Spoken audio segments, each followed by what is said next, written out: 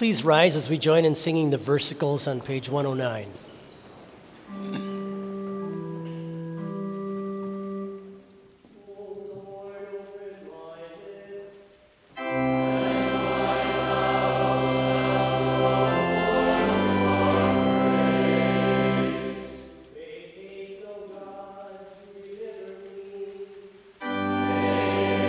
To help me, O Lord.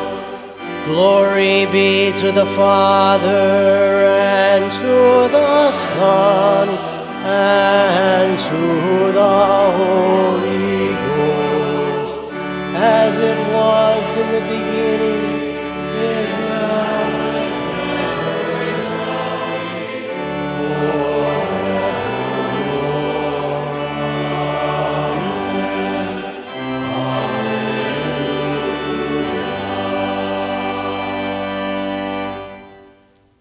Our scripture reading for this morning is taken from the first 4 verses of Psalm 103, given by inspiration to King David.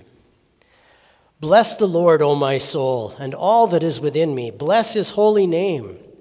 Bless the Lord, O my soul, and forget not all his benefits, who forgives all your iniquities, who heals all your diseases, who redeems your life from destruction, who crowns you with loving kindness and tender mercies.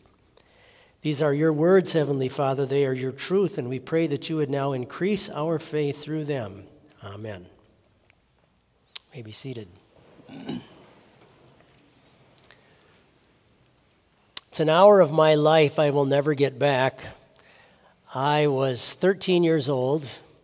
I had recently been confirmed a few months earlier, and I had to write out 12 thank you notes. I'm serious, 12. And my mom hounded me to get these done.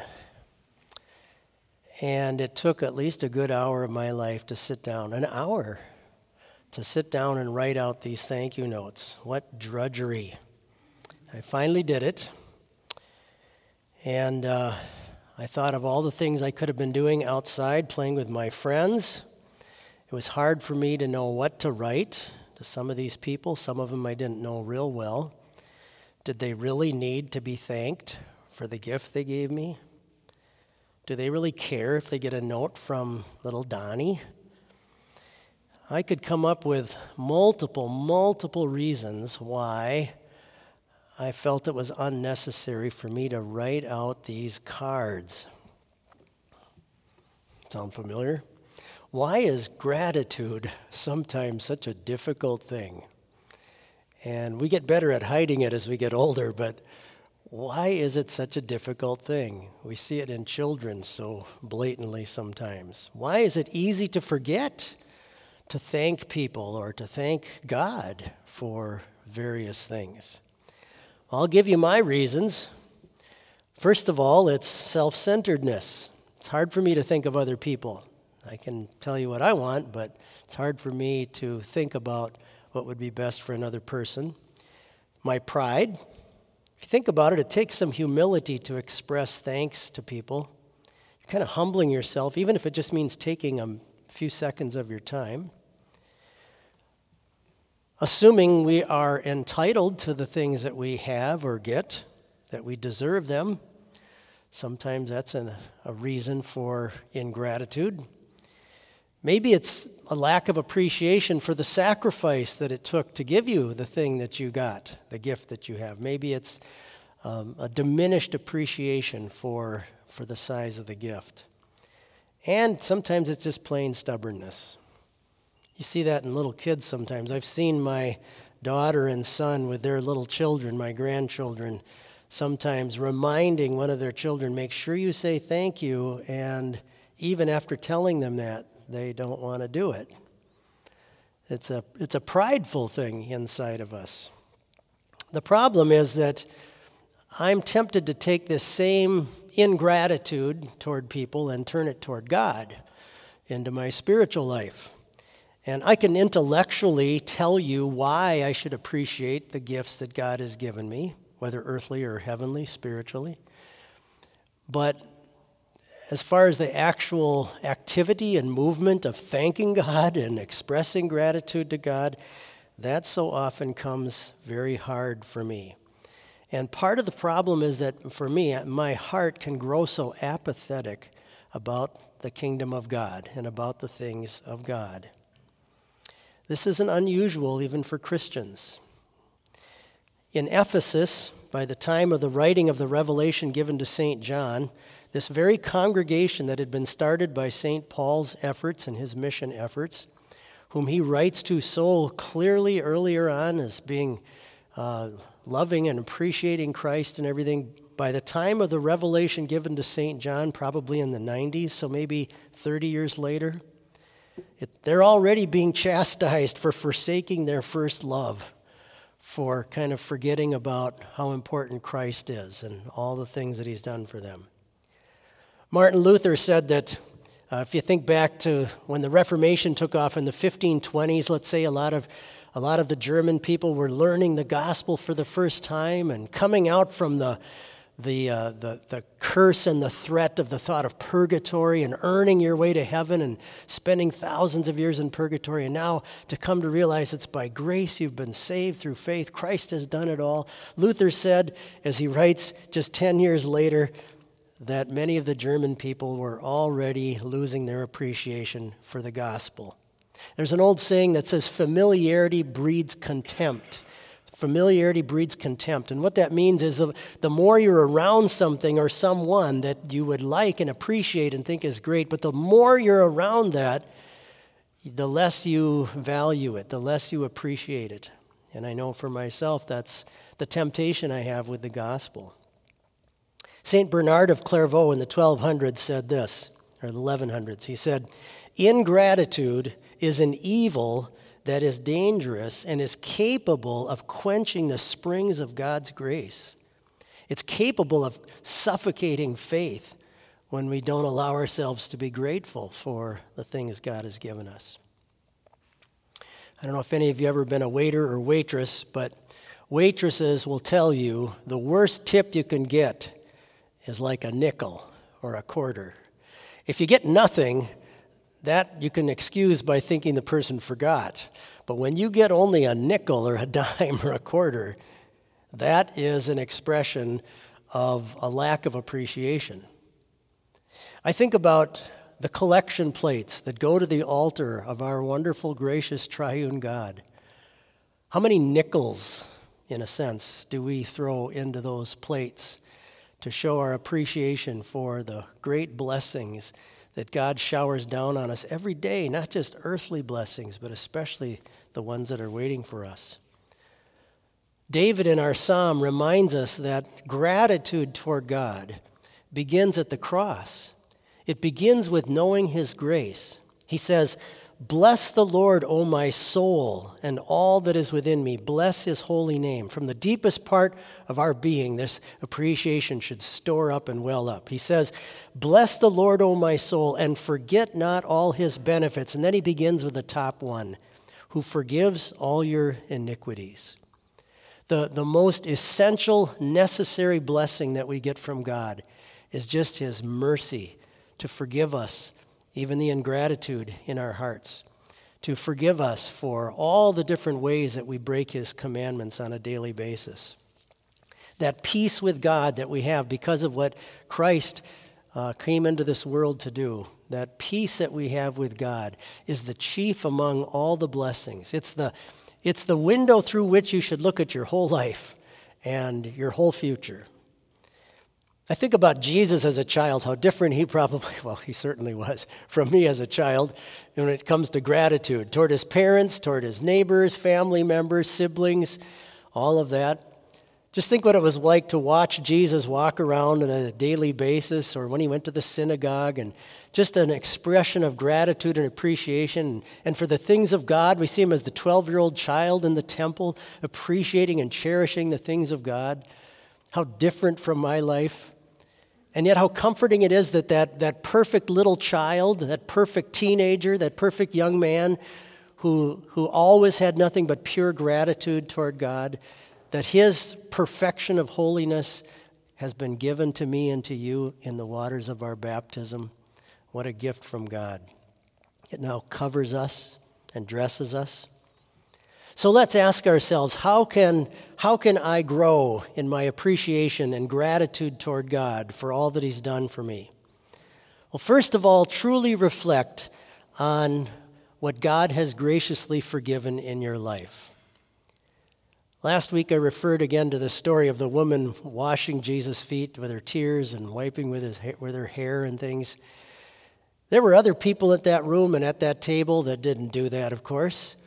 Some of them maybe had the same sins in their life that she did, for all we know, at least in their hearts and minds. And yet she was filled with such appreciation and gratitude for Christ's grace. Whenever we go and receive the Lord's Supper and think how frequently we bring the same sins to that altar that God now forgives us for over and over again. His mercies are new every morning, we hear. Think how wonderful that is. Secondly, when you reflect on what your loving Savior has spared you from, we think about the destruction that should have been in our future. The psalmist says he heals all your diseases. He redeems your life from destruction. You know, Noah and his family, when they got off of the ark, can you imagine what it was like to walk around and to see the destruction from the flood? The carnage that was around them, the dead bodies, not just of animals, but of human beings. I bet they ran into them for decades after that. And the stench that came from all of that. No wonder we're told when they realized what they had been spared from by the grace of God, Noah and his family right away built an altar of thanks to God. When you and I look ahead and think of the stench of death and eternal destruction that we've been spared from because of what Christ has done, that should just well up gratitude in our hearts. Imagine if God just permitted you for a moment to see all of the evil that he protects you from every day. If he suddenly gave you glasses that allowed you to see the angel kingdom that is shielding you and protecting you. Last week we had to shut down the campus because of a shooter just a block away from our campus. And I, like everybody else, was laughing about all of that and things too. If we could have seen how God's angels were guarding and protecting us, things that we just easily take for granted. So have an appreciation for what God spares us from. When you reflect on just the earthly blessings that you enjoy every day in your life, he says he heals all our diseases. Think about all the little cuts and bruises and the different illnesses you've had in your life that you've been healed from, that God, just by the design of your body or from the wonders of modern medicine, have spared us from. Just such a blessing. And especially when we consider what our gracious God has prepared for us in the future. I love this passage. Who crowns you with loving kindness and tender mercies. That's true right now. But think how magnified that is going to be when we finally reach our eternal home. And so all of us as believers in this Savior should pray together, restore unto me the joy of your salvation. Amen. Please rise for prayer. We join in the prayer for Monday morning as you find it on page 168 in the front portion of the hymnary. Page 168 in the front portion of the hymnary. We join in unison. At the beginning of the week, I cry to you, O Holy Father, in the name of Jesus Christ, that you would fill my heart and mind with your Holy Spirit, that I may think, speak, and do only that which pleases you. Unite my thoughts and desires with yourself in the love of Jesus Christ. Cleanse my conscience with his blood, that I may grow in you this entire week, yes, all the days of my life. Strengthen me with your might. Make me sincere in my love to you and willing to serve you and my neighbor. Teach me to resist the temptation of my own corrupt heart and the enticements of evil men. Make the vanity of this world bitter to me, that you may become the more sweet. Teach me also to bear the burden of this week, Lead me as a loving father, and help me to follow you as your child and obey you. Bless all my labor, and guide me with your wisdom, that I may be cheerful and confident, and also faithful in all my work. Be the beginning and the end of all my labor to your glory and my salvation.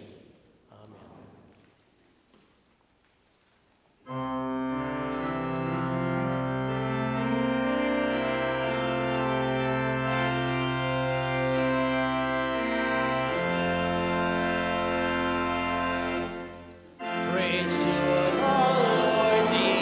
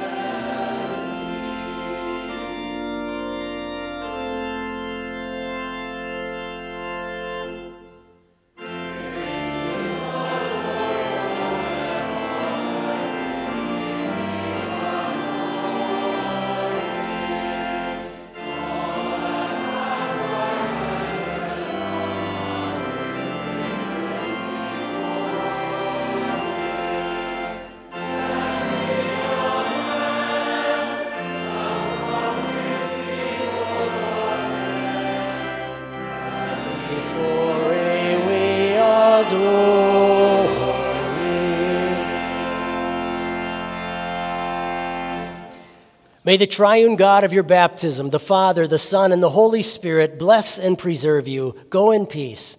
Amen.